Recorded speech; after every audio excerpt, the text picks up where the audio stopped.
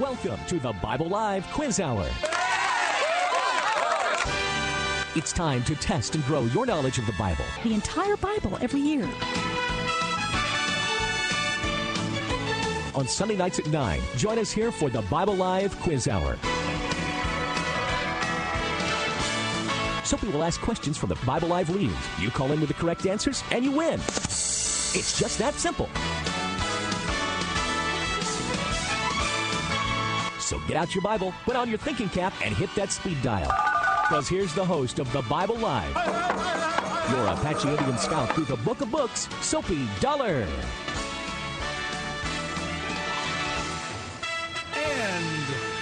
And his beautiful daughter, Stacy.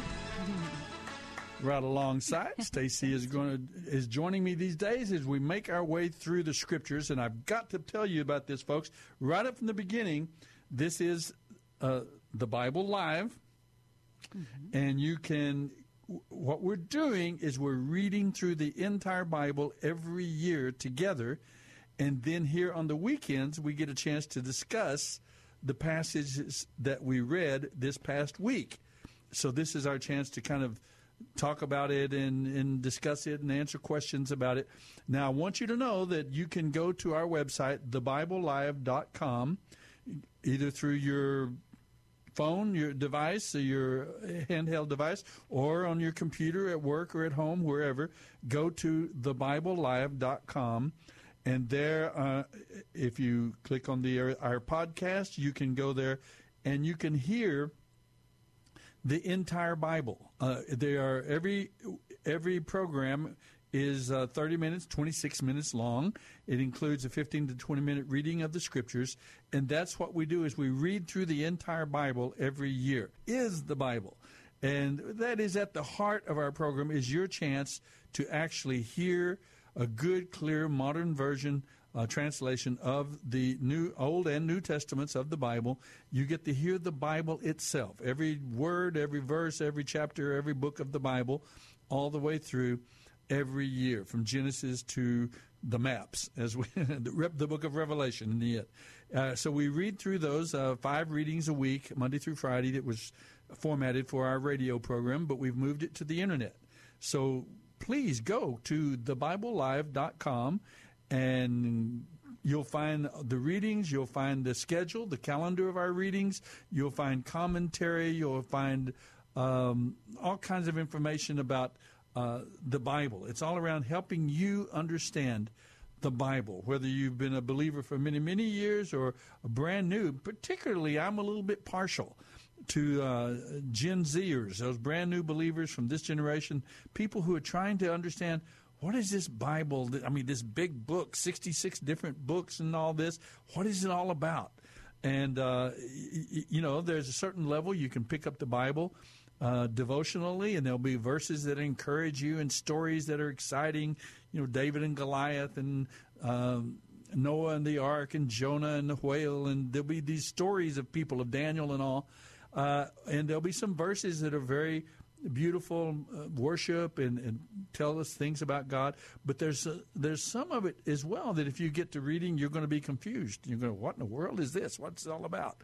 And that's what we're trying to give you an understanding of this book from the beginning to end. It is incredibly one book. There is a continuity. There's an agreement. There's a consistency of message throughout the biblical narrative. There is one message, one narrative that is followed from beginning to end. And we're trying to help you understand what that is, how it fits together, how, the knee bone connects to the thigh bone connects to the hip bone, that sort of thing. Remember from the Valley of Dry Bones, right? In the book of Ezekiel. We just covered it 2 weeks ago, Stace? So that's what we're all about, the Bible Live. So please go check out the website, thebiblelive.com. Follow the readings, listen to them on your cell phone or your smartphone or your computer, whatever. And then join us here on the weekend. We discuss then these books. And tonight we have a real challenge, because this past week we read in our worship and devotional reading, we read the books of Psalms and the Proverbs and Psalm 128 and Proverbs 28 and 29. So we read the two wisdom and worship segments within the Psalms and the Proverbs. And then we finished up the book of Daniel, chapters 10 through 12. We'll address that briefly here in a moment. And then we went to the New Testament and picked up there. We're getting to the small books at the end of the New Testament, the books of James, 1st and 2nd Peter, 1st, 2nd, and 3rd John, and the little book of Jude with 24 verses in it, or 26 verses, I believe, in it. So we have a lot of books to cover. They're smaller, shorter works. And then after this week, this coming week, we'll be going back to the Hebrew Scriptures, and we'll pick up there at the end of Daniel. We'll pick up with Hosea, Amos, Obadiah, and just a series, Micah, Nahum, Habakkuk. We'll pick up in the small prophetic works called the minor prophets, not because they're not as important, but they're not long ministries, and the record of their messages and sermons is shorter in general than the ones that we have covered, the major prophets, ending with the book of Daniel. So that's what we do here, and that's what we want. We really want you to join us, going through the Bible every year. You know, you've said to yourself 100 times, "Oh, I really want to read the Bible, the whole Bible, all the way through," and it's just hard to do. Well, don't worry about it. I'll read it for you. I'll read it to you. Just relax, click on it, relax in your car as you're commuting. Don't go to sleep, of course, but listen to the Scriptures. In the evening, you can bring it up and listen at your leisure. 15 to 20-minute reading every day, every weekday. And then we'll give you the weekend off. The weekends you can go and hear your pastor and study your word, and join us here on Sunday nights as well. But the readings themselves, 5 a week, Monday through Friday, and we hope that you'll do that. Join with us, and we have a lot of fun going through the Scriptures together. And if you'd like to comment, ask a question or give a comment, tell something, some impression, some experience you had with the passages that we're looking at specifically, or maybe even another passage entirely that you have a comment or an experience with or a question about, you can give us a call at 210-340-9585. 210-340-9585. That's our phone number for the next, hour and 15 minutes. And we'd love to hear from you. And I think, do we have a call already? No, I thought we were going to get a very important phone call. I think we might. We're looking forward to a very, very, very interesting phone call. Yes. There's a very curious, very important to his mother and his grandfather. There's a very important little 6-year-old boy who wants to talk about the Bible a little bit tonight. So we think we might hear from him. And Daniel is one of those iconic biblical characters. And what 6-year-old hasn't heard, attending Sunday school, the story of Daniel and the Lion's Den. So we'll see if we hear from him. Our phone number is 210-340-9585. So give us a call anytime you'd like during the next hour and 15 minutes, and we'd love to visit with you about anything that's on your heart. These are incredible days we're living, right, John? Oh, yes. I mean, unbelievably tense and pressure-filled, and we're all waiting with nervous heartbeats and so on. What's going to happen in America, this nation, and this election coming up? Over and over again, we hear it's the most important election in any of our lifetimes, and all this sort of thing. So we're keeping our eye on that and praying about that. At the same time, we're looking for great principles from the Scriptures, from God's Word, that will instruct us, particularly those of us of God's people, those of us who love the Lord, are trusting in Him, walking with God, giving us guidance, instruction, hope, encouragement, to know that what we should do and how we should live, and in how we should be trusting in God for what He's doing these days. We do have our phone call on the line now. This is William. William is calling in from somewhere in South Texas. Hello, William. How are you tonight? Hi, Will. Okay. Hello, Will. This is Grandpa. How are you doing, kiddo? Sort of sleeping. Huh? with the sleeping. Oh, you're just ready to go to bed, aren't you? You're normally in bed. Uh-huh.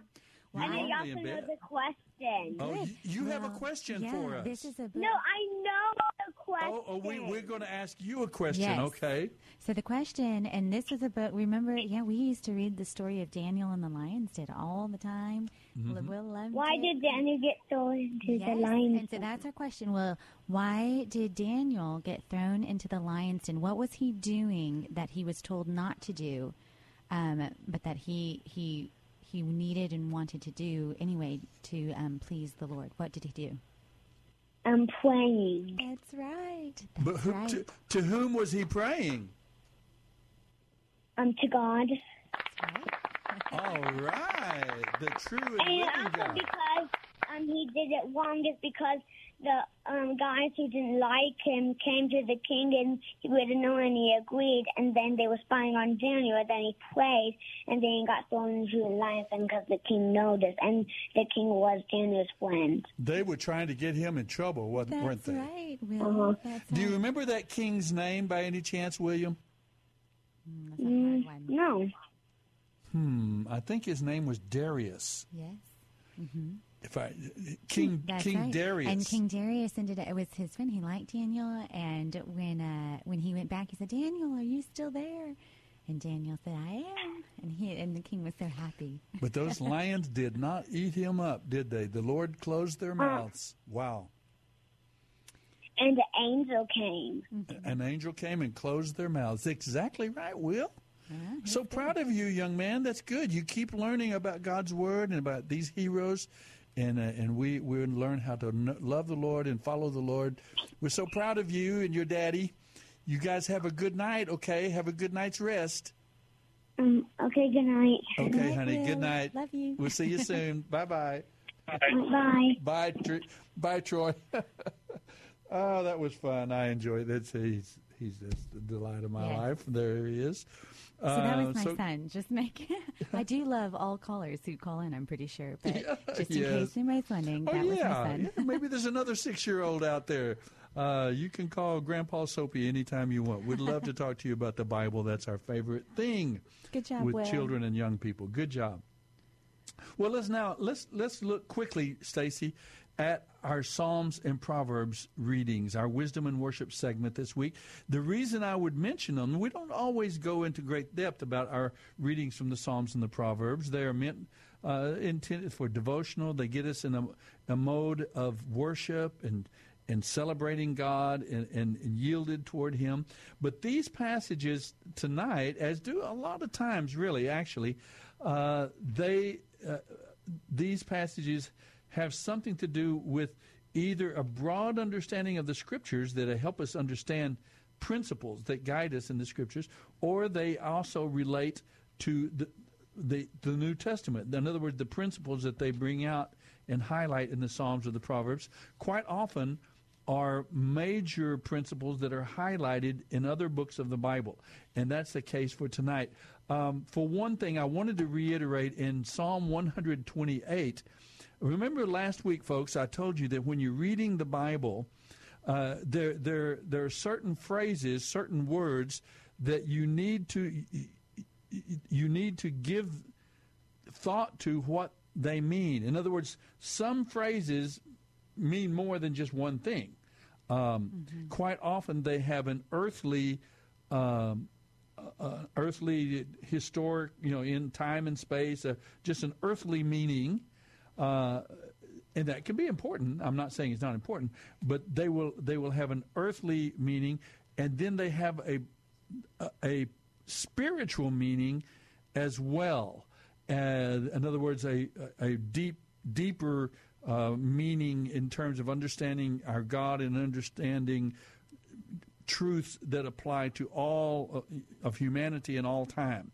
And I gave you an example for example, of the word baptism. Now, Stacy warned me about using that word, but I don't want to make you confused. But the word baptism, when I say that word to you, what do you think of?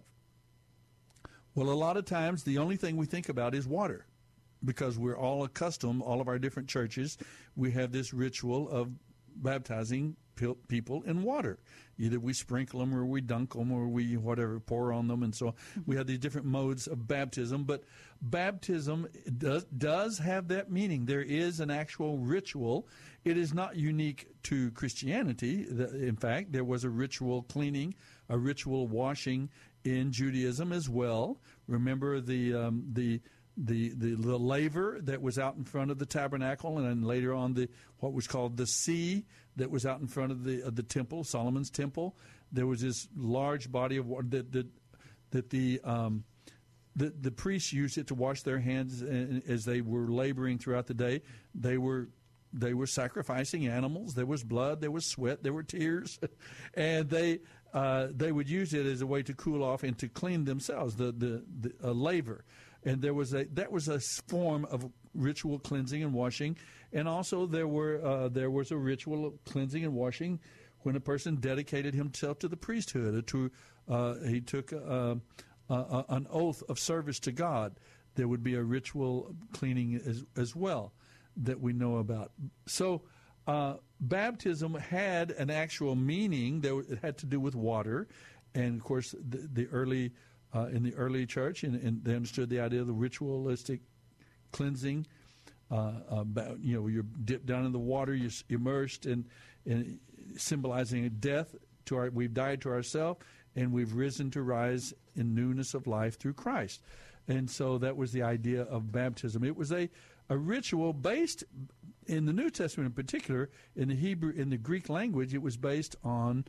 It came from the textile industry when people would create fabrics of different kinds for robes and clothing and so on. And they would dip the cloth into a dye, a vat of colored dye, so it would be yellow or it would be blue or whatever the different colors. And so that dipping down it was immersed into the dye, and then there was a bonding. There was a co-identification of the color of the dye with the fabric, and they were bonded. They became one. Well, that's the essence of the idea of baptism. The spiritual idea of baptism is that we are bonded to, through Christ, we have become bonded to and made one with God. We're baptized into the body of Christ. We're baptized into the people of God. There's a threefold spiritual baptism that takes place the moment we place our trust in Jesus Christ as Savior. We become born again, it's another phrase we talk about in the Scriptures. We are baptized into the body of Christ. We are baptized with the Holy Spirit. There's a bond, a spiritual union, a co-identification that we have. Now, the symbol of that is water baptism, the earthly symbol. They're not the same thing. One is the symbol, one is the reality. Now, it doesn't mean that the symbol is not meaningful and not deep and cannot be incredibly important, even have spiritual significance. But it is symbolic of the Spirit. You can have water baptism but not be born again. You're not. In other words, we're not saved by water baptism. We're saved by the spiritual baptism.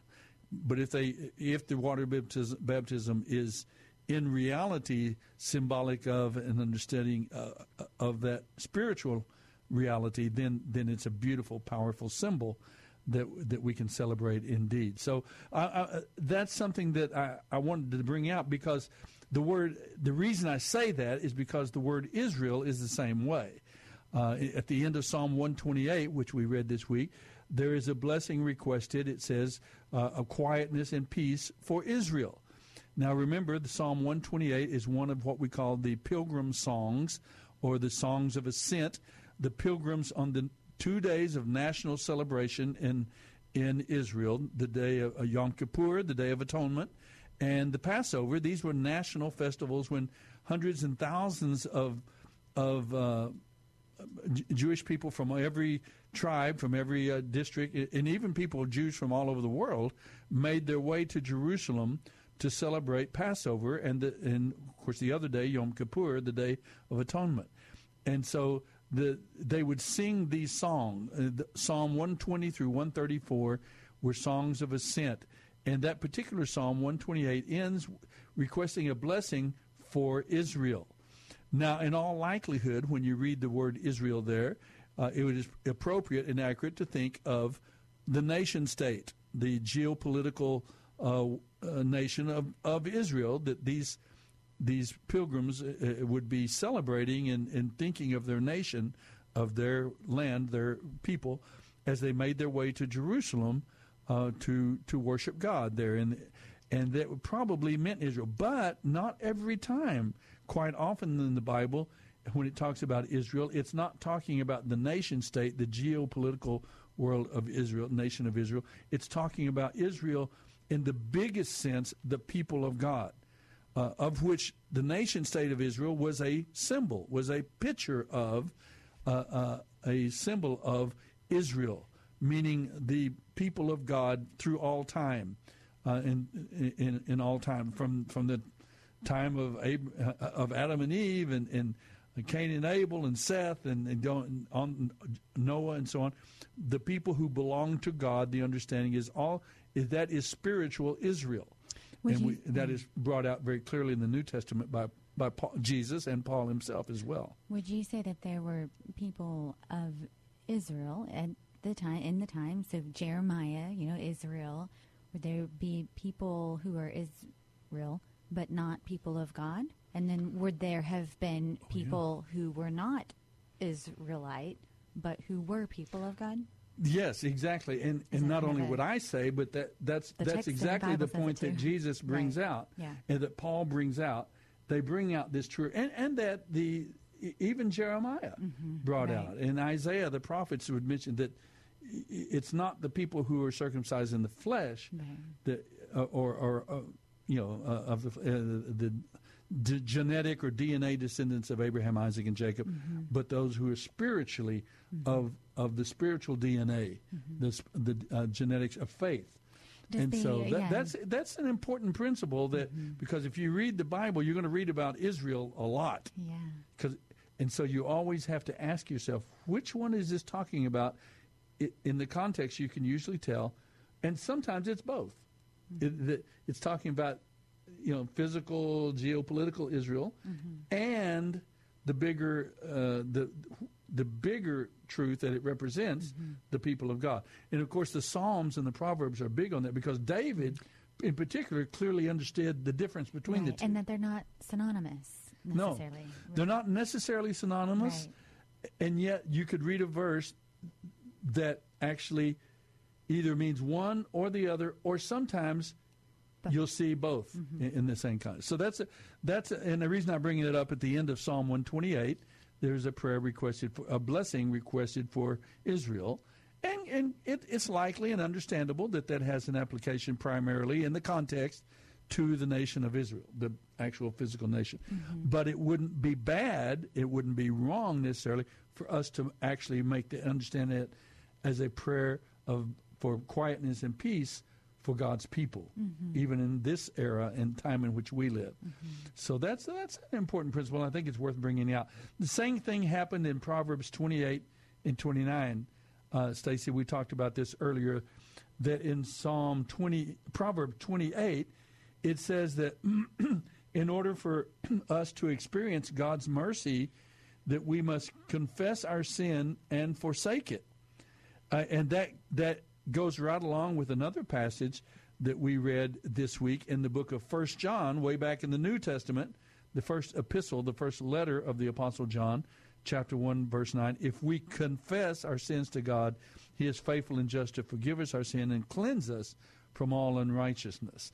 So we see a link there between those two, that important principle, and they both use that word, the idea of confessing, which in Greek the word means to say the same thing that God says about our sin and to turn from it, to forsake it. So if we confess and forsake our sin, then we can know and experience our forgiveness. Now, in 1 John, he's talking to believers in that epistle.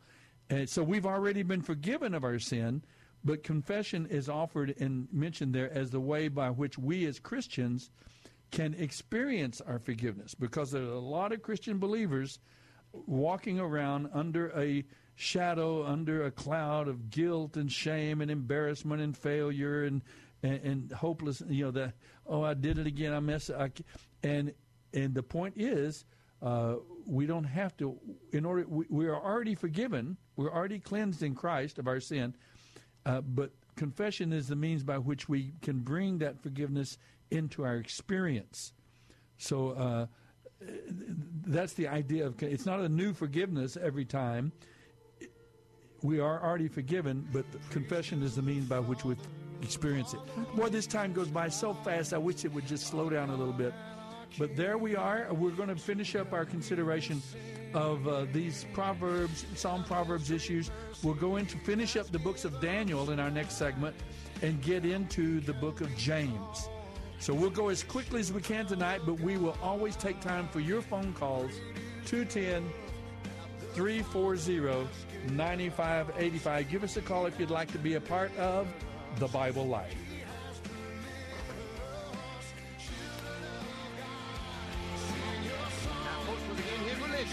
But he took his gun along.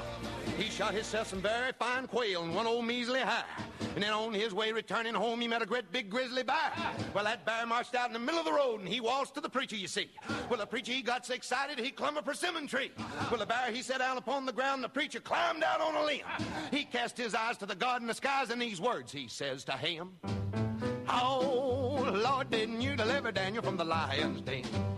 Also delivered Jonah from the belly of the whale, and then the 3 Hebrew children from the fiery furnace. So the good book do declare. Well, oh Lord, if you can't help me, for goodness sakes, don't you help that bear. What did tonight's Bible Live reading mean to you?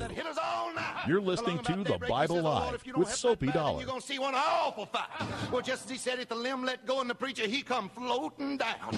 Oh, it was a sight to see him just before he hit the ground. Then what happened? He struck old Eartha cutting right and left. He did put up a pretty good fight. Before he could do much, that bear grabbed him, squeezed him a little too tight. Well, the preacher, he lost his hunting knife, but the bear held on with a vim. So one more time, he cast his eyes to the God in the skies, and these words he says to him. Oh, Lord, didn't you deliver Daniel from the lion's den? Also deliver Jonah from the belly of the whale. All right. The 3 Hebrew children from the fiery furnace. So the good book do declare. Well, oh, Lord, if you can't help me, for goodness sakes, don't help that bear.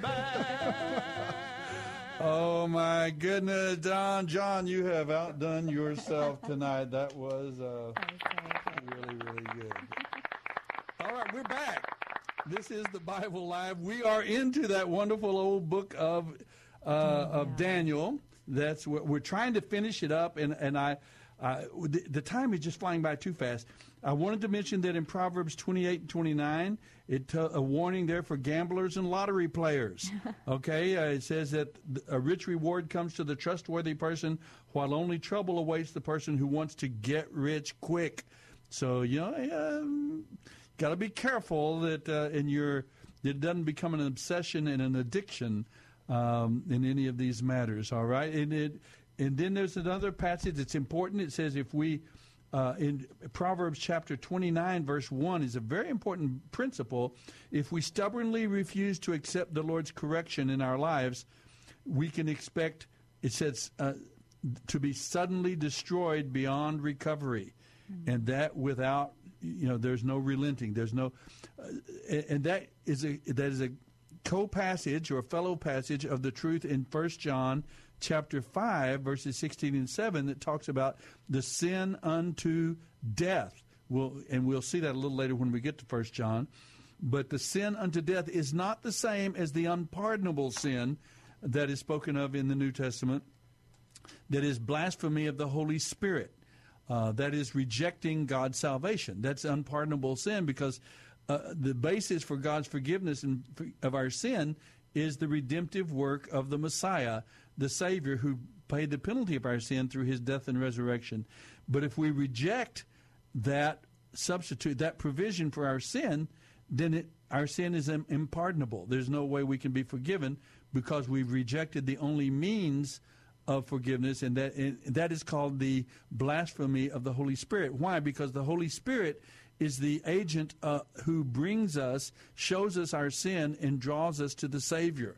And if we resist that redemptive work of the Holy Spirit who draws us to the Savior, who is the agent of the new birth, then we indeed are unforgivable. That sin is unforgivable. But this sin is different. It's called the sin unto death, and it means for the Christian, a Christian young man or woman who in a lifestyle of constant sin and disobedience to God, conscious rejection of God's law, rejection of obedience to God's law, then that person, we're told that if we see that person and we warn them and they continue to forsake and to resist God's correction, then they will, as it says here, be suddenly cut off in Proverbs 29:1, or in 1 John 5, it calls it, God may indeed just take their physical life. They won't be lost. They don't lose their salvation, but their life could be taken either as a consequence of their drunkenness or their drug addiction or something like that. Maybe a function of their habit, of their sin, or it may be just that God chooses to remove their candlestick, remove their light and their witness to Him. And I think on that one, it's just an emphasis on it's not though God's punishment either. I mean, it is the consequences. It is the natural outworking. Yeah. But it's a sweet thing in a way that it could be His mercies as well. It very well could for not only the person but for other people affected. That's yes. Right. Yeah. Exactly right. And so what we were going to say there. Oh, and I also did want to just real quickly that is never a Christian's responsibility to enact any kind of a justice. No. Now it is a we Christian's. We are not the instruments. We are not. That is God's work, absolutely. But it would be up to a brother or sister in Christ to if they do see something that is harmful, to warn them. To warn for sure, lovingly and kindly, and with the hope that they will receive and prayerfully. But that would be where the responsibility would end.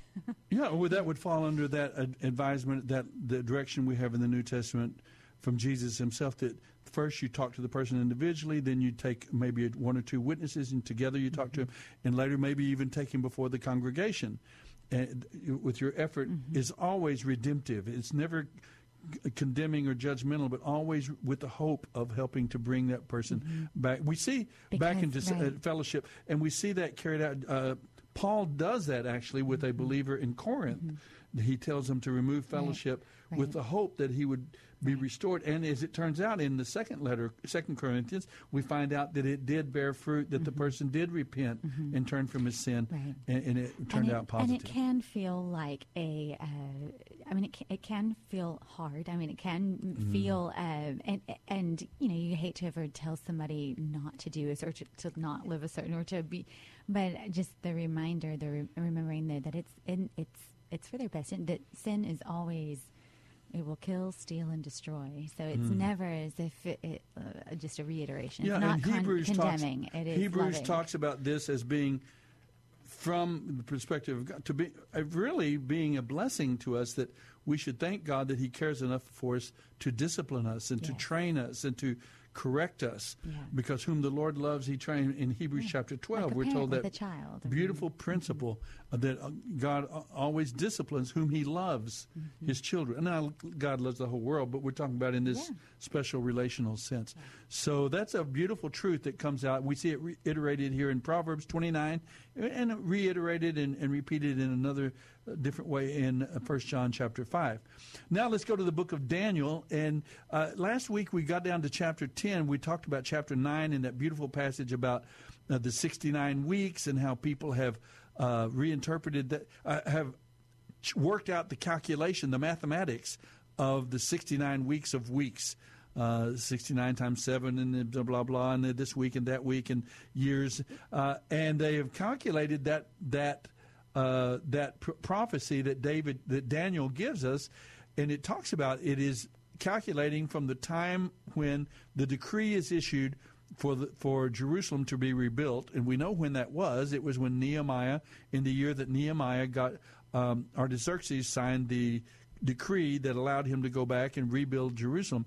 From that day, there was this period of 69 weeks or 69 years of 7 years each, of 483 years. And then you do the 70th week and you work it out, you do the mathematics.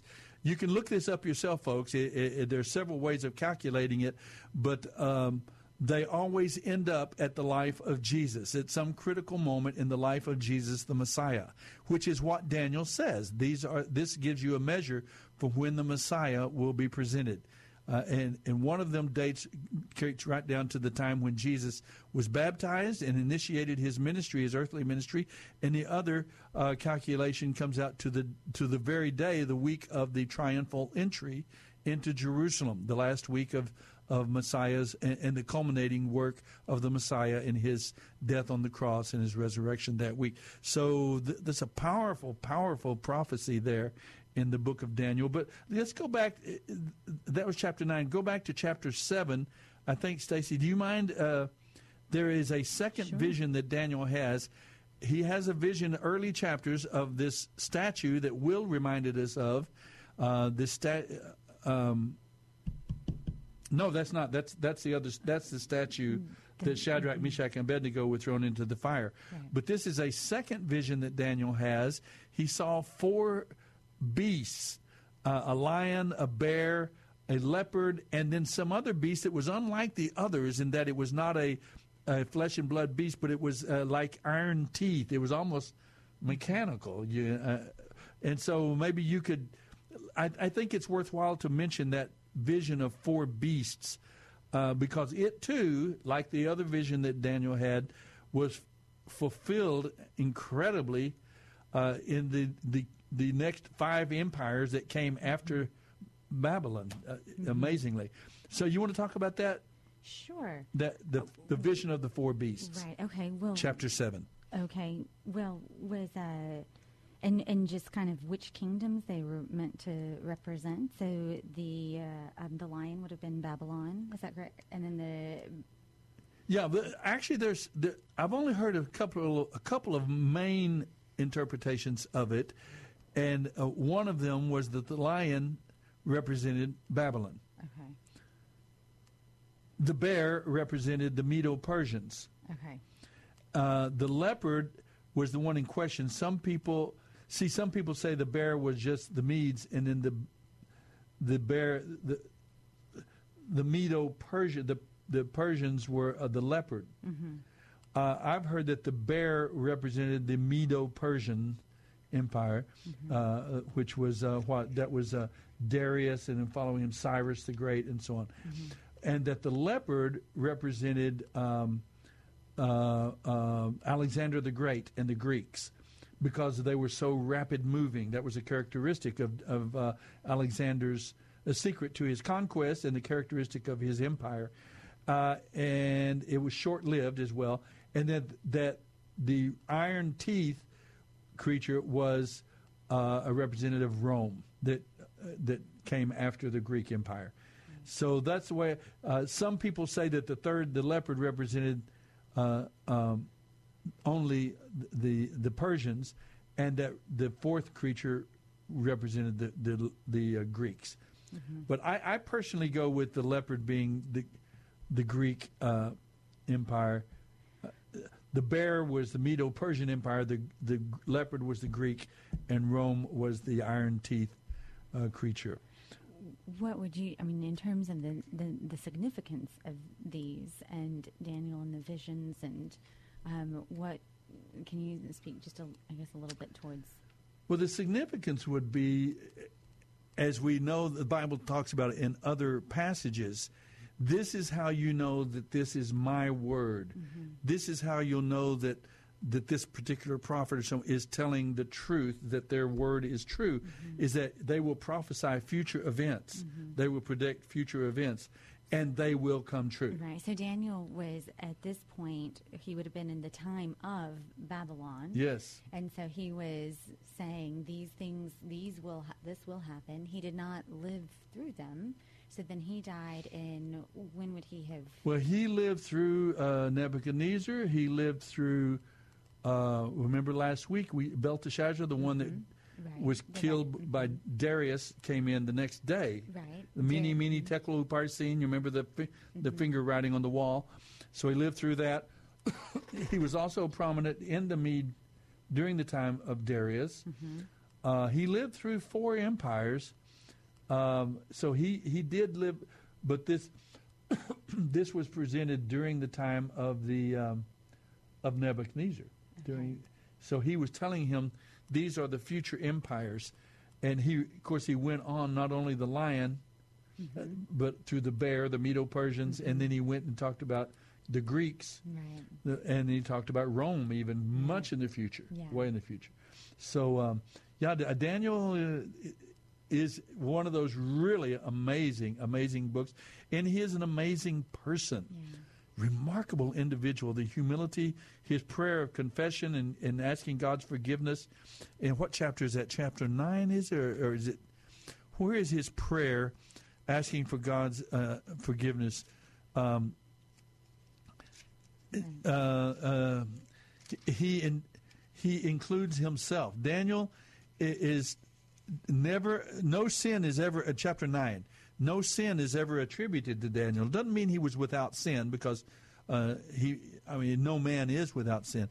But he is clearly a very dedicated, courageous follower after God. He risked, as William pointed out, he prayed to God in spite of a governmental threat on his life. He did. That's where we get the idea of freedom of conscience in our own society. He worshipped God anyway, but he was willing to take the consequences of his rejection, disobedience, and God came through for him, preserved him. So, right, and I think one of the fascinating things is Daniel's kind of living and interacting and being at a high political level. Talk about geopolitical. Through all of these under different rulers and whatnot, and yet so interactive. I mean, when you talk about baptism having 2 meanings, I mean Babylon's riddled with, or Daniel's riddled with 2 meanings. Contradictions, really. And a physical happening and a physical occurrence at the same time. I mean, very clearly, this is probably one of the most clear pictures of what's happening on the spiritual world in terms of spiritual battle. I'm glad you said that. Michael and... I'm glad you said that. Now, what was the key? If you read the book of Daniel, and with this we have to turn away from the book of Daniel and go into the book of James, which is a companion piece in a way, and you'll see what I mean in a moment. But about Daniel, you have to see that the key to his understanding, the way he was able to look to the future, I believe, personally, and understand he was a student of God's Word and God's character and what God was doing. Daniel had a grasp on the redemptive narrative, the redemptive plan of God.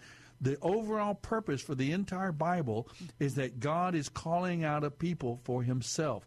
Out of the human race, over thousands and thousands of years, God is calling out a people for himself. I will be their God, they will be my people. So essential to understanding the history of the world from the point of view of God is to understand the redemptive plan of God, that he is calling out a people for himself. And it helped Daniel when he thought of these, and I'm not saying it was totally a natural way that he understood these visions and these understandings, but you can see that his understanding was based on the redemptive plan of God. Remember what he says in chapter 12, verse 3. It says, if you really want to be a star, or at least shine like a star forever, Daniel says you should dedicate yourself to leading many to righteousness. A reference to the ultimate purpose of God is to draw men and women out of a state of being lost and separated from God because of our sin, drawing them into forgiveness and cleansing to become a part of the eternal family of God. You should lead many to righteousness. And he had that, I think, that mindset throughout. I mean, you see him in his fearlessness as he approached the lion's den or the fiery furnace, or even when he, early in chapter 19, which you got a little bit teary at that part, because Daniel he's been praying, and then he is met with all these visions, and he's almost overcome. You feel a physical just weariness, and he's afraid, and he's and then the angel comes to him. Oh, that's a precious part. Don't be afraid. You are deeply loved by God. I love that passage. Yeah. That's so. And it's kind of that reminder that this is not, these empires will come, they will go. This happening, this occurrence, but there is a spiritual realm. There is a spiritual happening, and the God of that realm loves you so dearly and deeply. And just get this sense that Daniel knew that all along, and he was constantly alive in this world, but very much living for what he knew was the real kingdom, and that's right, or the eternal kingdom, I should say. That was the key to his understanding, I think, this idea of these coming empires and these things that were going to happen, because he was seeing and interpreting these things. And I think Soapy's going to go out on a limb, and I think that to some degree we can do in some ways, at some level, the same thing today. If we want to evaluate what's happening with China, with Iran, with Korea, with the United States and other nations of the world, one of our primary considerations as God's people has to be the harvest. Has to be, how does our existence as a nation or other nations, how do we fit into the redemptive plan of God for all of humanity? That process that going on, the most important process going on at every point in every moment, every birthday party, every football game, every soccer game, every event in the world, every conference and this, that. The most important thing is God is calling out a people for himself. So how does our nation fit into that redemptive plan? Are we part of God's plan? Are we harmonizing and collaborating with God in that redemptive plan, as America has in the past historically been a nation who we've sent missionaries, we've sent millions of dollars in people and personnel to help take the gospel around the world. And we've experienced God's blessing. Now in these last 50 or 60 years, we're taking steps that are turning away from that legacy and heritage of commitments to the Scriptures, to prayer, to godliness, and morality in the nation. And so we could see maybe we're in for some correction, some judgment, some discipline, and we may bring that into consideration, even to our modern situation. I'm not going to go any further than that because we don't have time. It's not my place to do it. But the principle at work in Daniel is really powerful and beautiful for us. And I love what you said about Daniel, you are greatly loved. Don't be afraid, because he was overwhelmed in his vision, his understanding of God's plan, and it was overwhelming to him, and he fell on his face, weak, and the angel lifted him and says, you are deeply loved by God. Yeah. Don't be afraid. Love that. Well, let's go to the book of James, Stace. Let's jump away from that wonderful book of Daniel. I think James is just so interesting, just by nature of who he was, and that alone. I mean, Jesus' brother. You don't think of Jesus' siblings very much, or at least I love that. James, what a firsthand experience of being able to write about his brother. Talk about two meanings. And remember, his brethren there was a time they did not believe in Jesus. In fact, as one said, they said he was out of his mind. Now, we don't know if they were actually saying that he's crazy, he's out of it, or that they were making a defense for him before the Roman soldiers and the Jewish. They were saying, no, don't do it. He's insane. He's not. So we don't know if it was them actually saying that. But we do know at one time they did not believe in him. James and Jude, two of the books we look at tonight, were written by half-brothers of Jesus. They were sons of Mary, but they were, of course, not. Jesus was too, but his dad was not Joseph. As we know, he was immaculately conceived and conceived by the Holy Spirit. Now, there are four men mentioned in the New Testament writings who share the name James, and they would have have been prominent enough to have written this letter, the book of James. The first was the Apostle James, but he was martyred too early to have been the author. He was martyred in Acts chapter 12. Okay. The other apostle was named James, the son of Alphaeus, in Mark 3:18, and in chapter 15 he's mentioned. And then there was James, the father of the apostle Judas, not Iscariot. In the book of Acts he's mentioned.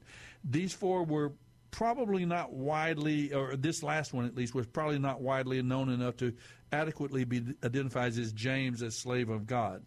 So this leaves James, the Lord's brother, from Galatians chapter 1, verse 19. This James was one of the leaders of the church in Jerusalem. Remember the church council of Acts chapter 15.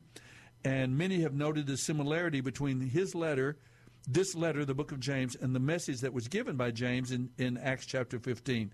And many have noticed that similarity as a confirmation that the letter was written by James, the half-brother of Jesus. So somewhere around in the late 30s, which is not very far away from the very life of Jesus. Remember, Jesus was crucified in 33, 34 area.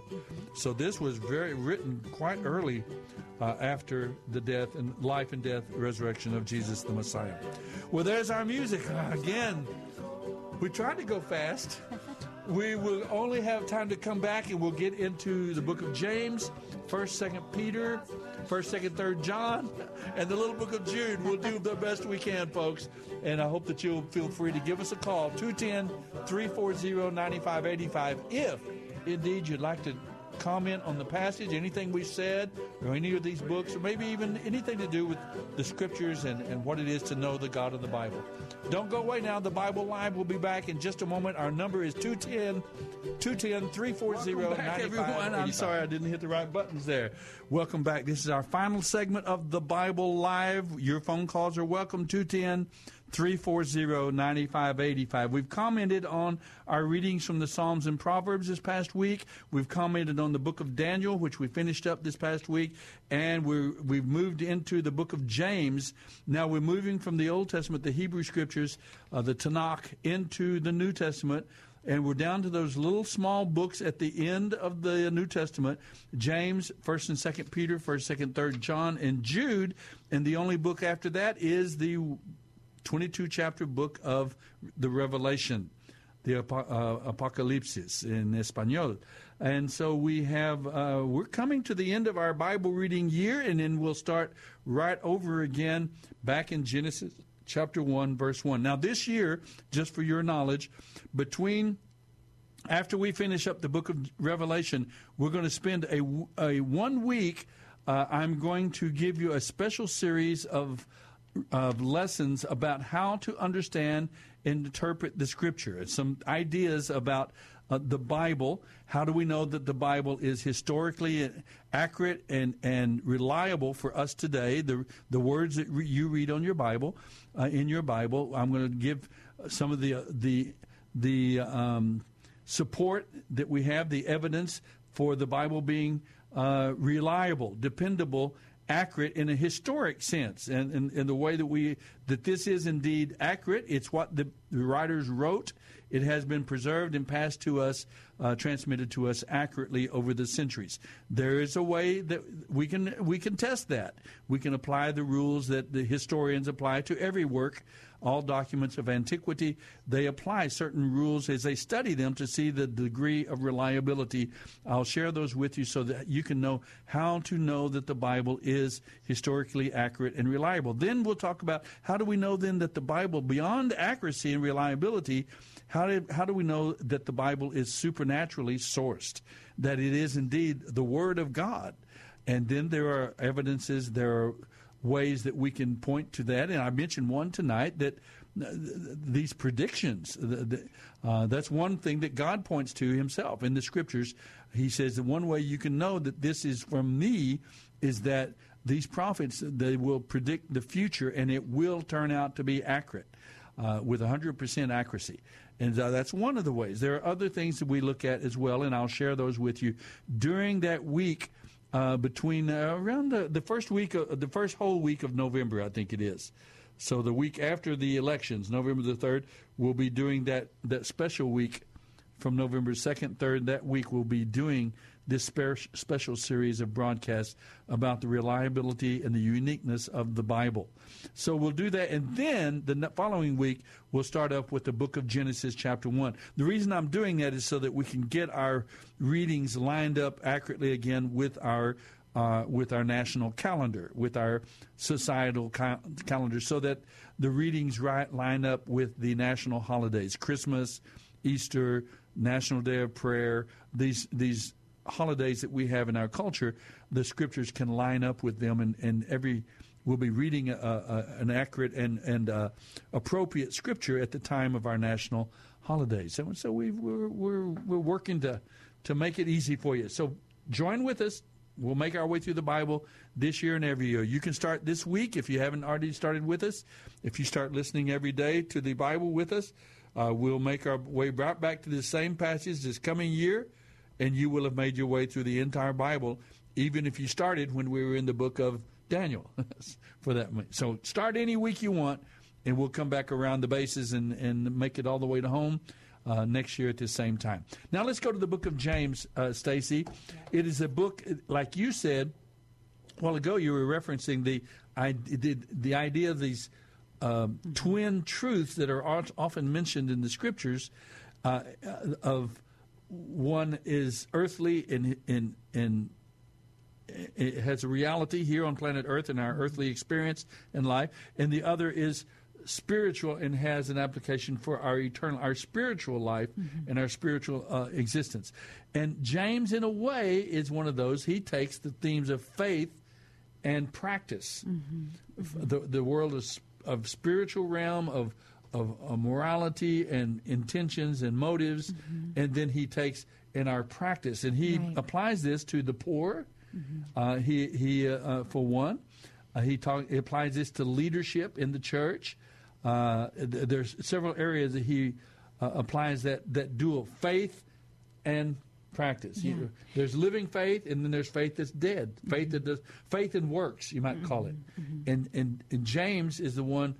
Paul seems to emphasize the faith, in to some degree, and some people criticize it and say, "Well, you just say you have faith and that's it, and you don't do anything." And James brings about the balance and says, "No, if you have faith, it is going to produce works. It is going to produce a change in your life, in your earthly life. But you can have works, but without faith, and then your faith is dead. Faith without works is dead faith. It's a false faith." So that James is a kind of an example of that. Yeah, well, and I kind of want to go back to, I liked my comment during the break, so I'm going to say it again. You said something good? Let's get it on the air. I do think it's really interesting going back to, it's so human, James as being Jesus' brother. Yeah. And what that would have, the family dynamic and growing up and kind of the human aspect of Jesus. Well, at the same, and you had said, what did you say? You said that he will certainly had no father, but that he was Mary's, and I kind of paused and noted that in my mind. Mary was his mother. Joseph wasn't his father. Right. But I would actually push back a little bit and say, well, Mary was just as not his mother as much as Joseph was not his mother.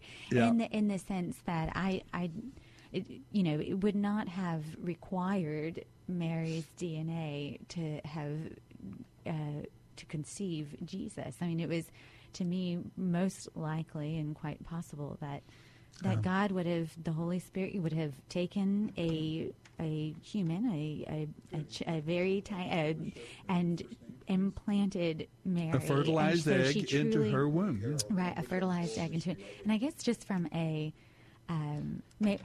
it was a new act of creation. Right. Instead of God saying, "Here from the dust of the ground, there's a human," he said, "Here in my hand is a human, and I'm going to put this human in Mary," and I just think that's it's a jarring thing for a woman, for Mary. First of all, just going to pause on that.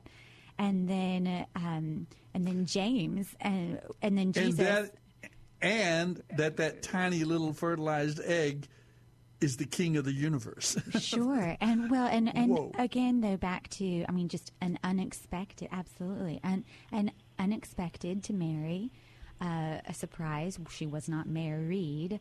And the dynamic of then giving birth to this child. And he would have been the firstborn of the twice born. Yes, he is the new Adam. Yes, he's the second Adam. Yes.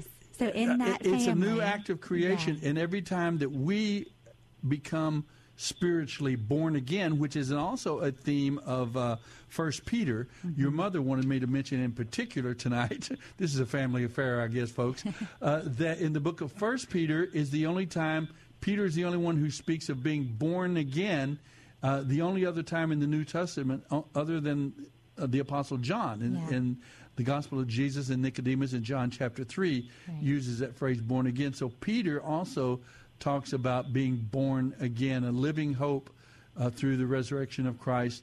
We have been born again, not of a seed which is perishable, but imperishable. Right. So the life of Jesus was, it was a, I don't know that we can understand accurately. It's the same kind of question we have about Adam. People have asked, did Adam have a navel? Right. And they ask, well, what was Adam's genetic chain like? And so the same thing would be about Jesus. We do know that he was fully and entirely a human being. He voluntarily left off the free exercise of his divine prerogatives, initiatives, authority, and abilities as God, and he became a vulnerable, weak and then that Mary would have had to give birth in those situations. Oh, yeah. He was a crying little baby, a bedwetting little baby. He was a toddler. He was this. That she received it, that she accepted it, that she said, not my will, but your will be done. And she embraced what God's plan was for her and this child. She had him, and then, so Jesus would have been the first. And she reared him, and they raised him. And they had other children. Yes. And that Jesus would have been the firstborn of this twice-born, but that he was born into a family. A real family, He had a mother and a father, and that he had younger brothers. A remarkable thought about the family and the role that God has for the family. For the family and for the firstborn. And then, and I guess that just puts context into, so James would have grown up with this, and he would have known that his mother wasn't necessarily married when she became pregnant. She would have, and it's a very kind of practical approach to you kind of see how he would have written how he wrote, and that it is God's, that we are a bond, or no, I guess that was, I don't know if that makes sense, but we do have a caller. We do have a caller, but I was wanting to say that it does say something about Jesus that his brothers, James and Jude, ended up being slaves of Jesus Christ. That what if your brother came home one day, you have two brothers, what if he came home one day and said, hey, you know what, I'm the Son of God. I'm the Messiah. Really, you guys know each other. You were raised with each other. You lied for each other. You covered up for each other. Also, his brothers would have had an insight into this other human being that no other, and yet even they came to recognize. And their brother was always surrounded in a way by scandal. I mean, his life was not one that was just an and like I said, there one. was a time when even they didn't believe in him in that sense, but they loved him and covered for him and tried to protect him. I think we see in the Scripture. One time they even went so far as to say, don't worry, don't arrest him. He's crazy. He's out of his mind. And I think personally, it wasn't them seriously saying he's crazy. I think they were trying to protect their brother from being taken into custody by the Romans. But I think they did admire him, and ultimately they came to understand and believe that he was the Messiah. He was the unique Son of Man, Son of God. Let's go and catch up with Harold. He's calling back in. Harold, we're so glad to talk to you. Thank you for your patience. Hey. We were into a deep topic there. Hi, Stacy, and Soapy Dollar. Yeah, hi, friend. Soapy, I was going to say, just a few minutes ago, you were mentioning, well, first of all, how's everybody doing? I guess pretty good. We're all good, yeah. I'm doing good. My sister just called me tonight, Barbara, because I told my mother something that she said about her twin sister on Facebook, and it wasn't serious. And she goes, "What'd you tell Mama for? I want to be in trouble when I get home." Barbara was 63 See, that's and that Mama was whole 85. thing of brothers and sisters that we were just talking about. Oh, my God, I know. That happened tonight. Yeah. That happened tonight. Yeah. So you were talking, and I told Barbara, I'm glad it happened because I got to talk to you for an hour. I'm stuck home for a couple of weeks, But that's the way the Lord works, isn't it? It is. Anyway, you were saying you're going to start your readings over in Genesis pretty soon and this and that and the other. And so I was wondering if you had anything spectacular planned. Just coincidentally, in the synagogues around the world, they're finished up also Deuteronomy. Their beginning would be Genesis, and then, of course, the end of Deuteronomy for their yearly reading. Right. And around the world, when they get to the last, it would be 34. I'm hoping it's verse 12. Probably in the Hebrew Bible, it might be a different verse. Uh-huh. But what they do is they read the last verse and the first verse in the New Testament. So that way, nothing comes to not the New Testament, the Genesis, I meant. Uh-huh. And that way, things don't come to an end. Like this is the end. So I'm going to try it. So it's Deuteronomy 34:12. Uh-huh. With mighty power, Moses performed terrifying acts in the sight of all Israel. In the beginning, God created the heavens and the earth. Now we're going to see what we're going to find out next time. Now we see what's in between, right? Now we're going to start all over again and see what we missed out on. Exactly. But that's what they do.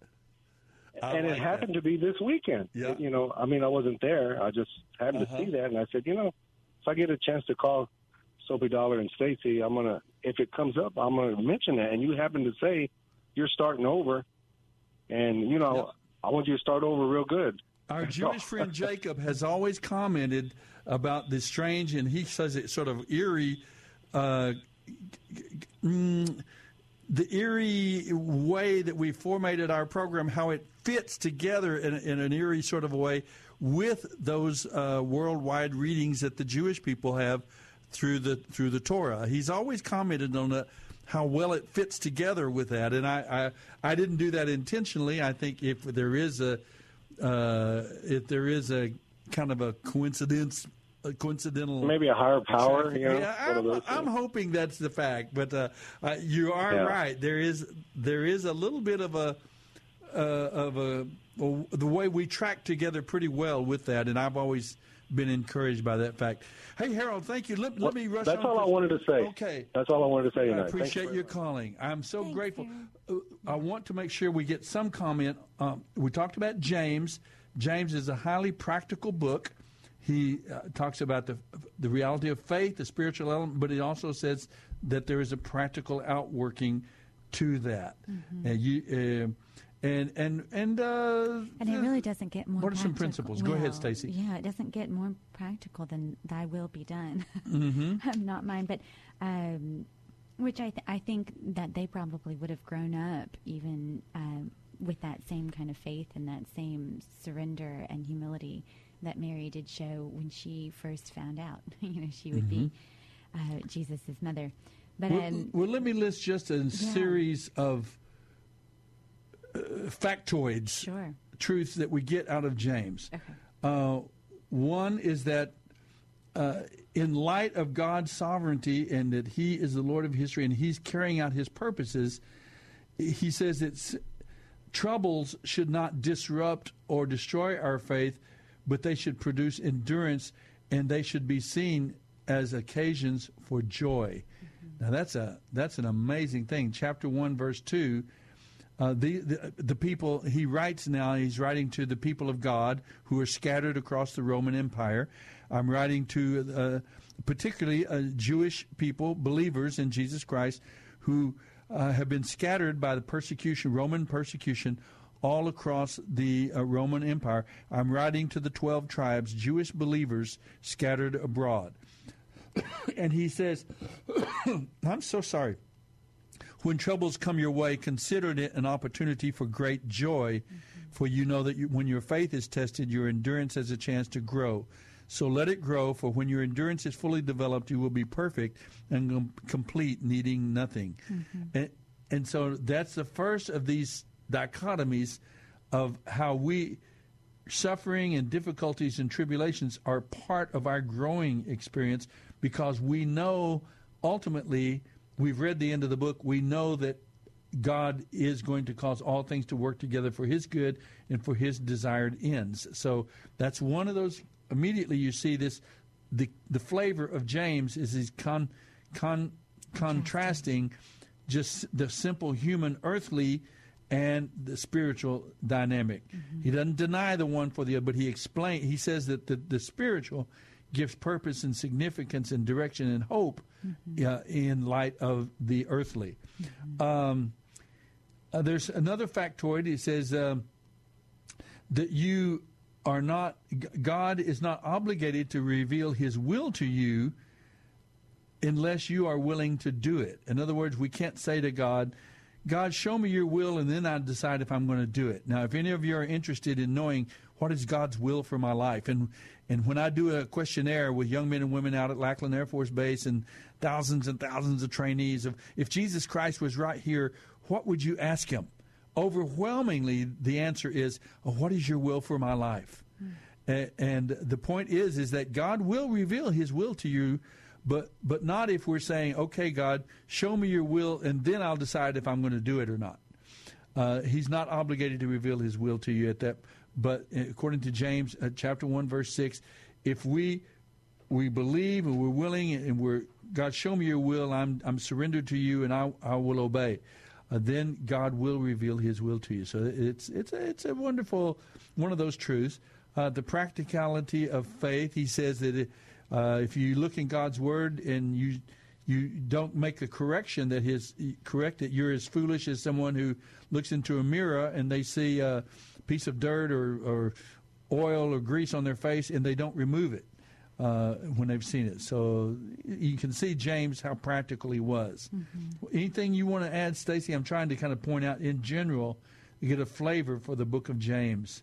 Oh, well, I just always love that, how he does, when lust is conceived, it gives birth to sin, and sin to death. And like the kind of the natural progression and the pragmatic, the consequences, the natural consequences of that, I thought was, that's always been there is that harmony between the eternal spiritual purposes of God in our lives, and it doesn't negate life on this earth. That's right. He works in this earth. Right. You know, that many have said God doesn't deliver us, for example, from persecution or pain or difficulty, but he walks through them with us, which is a unique way of seeing that. Yeah. What else? Let me see. The tongue is a great theme of the book of James. He warns us about the use of the tongue, the power of the tongue to destroy. He compares it to a fire, a forest fire, and we understand that now from our experience in California and Oregon and the forests there being destroyed by fire. He says that the destructive power of the tongue is to be compared to the way a fire destroys our forest. He says that the two things that control a ship on the ocean and a horse are used to illustrate the power of the tongue. One is the ship's rudder, and the other is the bridle. Both of those are used as we should bridle our tongue. We should control our words and our tone and our expression. Boy, my wife tells me that all the time. I'm going to have to start listening to her now that I've read this. You think she's listening? Maybe I'll regret saying that. Let's see, what else? Yeah, this has that beautiful, pure and undefiled religion in the sight of our God and Father. Is this pure religion? To visit orphans and widows in their distress and to keep oneself unstained by the world. As an orphan, I love that verse. Yes. No, it is pure religion, undefiled. It's to take care of the widows and the orphans. Yeah, exactly. James is just highly, highly practical. Yeah. And finally, I'll mention this before we jump into Peter, is that remember that there's friendship with the world makes you an enemy of God. And the world means the godless world system and philosophy. And that is often the New Testament version of the idea of Babylon. Later in the book of Revelation, the world is characterized with the very name, Babylon is destroyed. And so we see that sort of a harmony of that truth in the book of James as well. Well, we'll have to catch Peter in 1st and 2nd Peter and 1st, 2nd, 3rd John next week.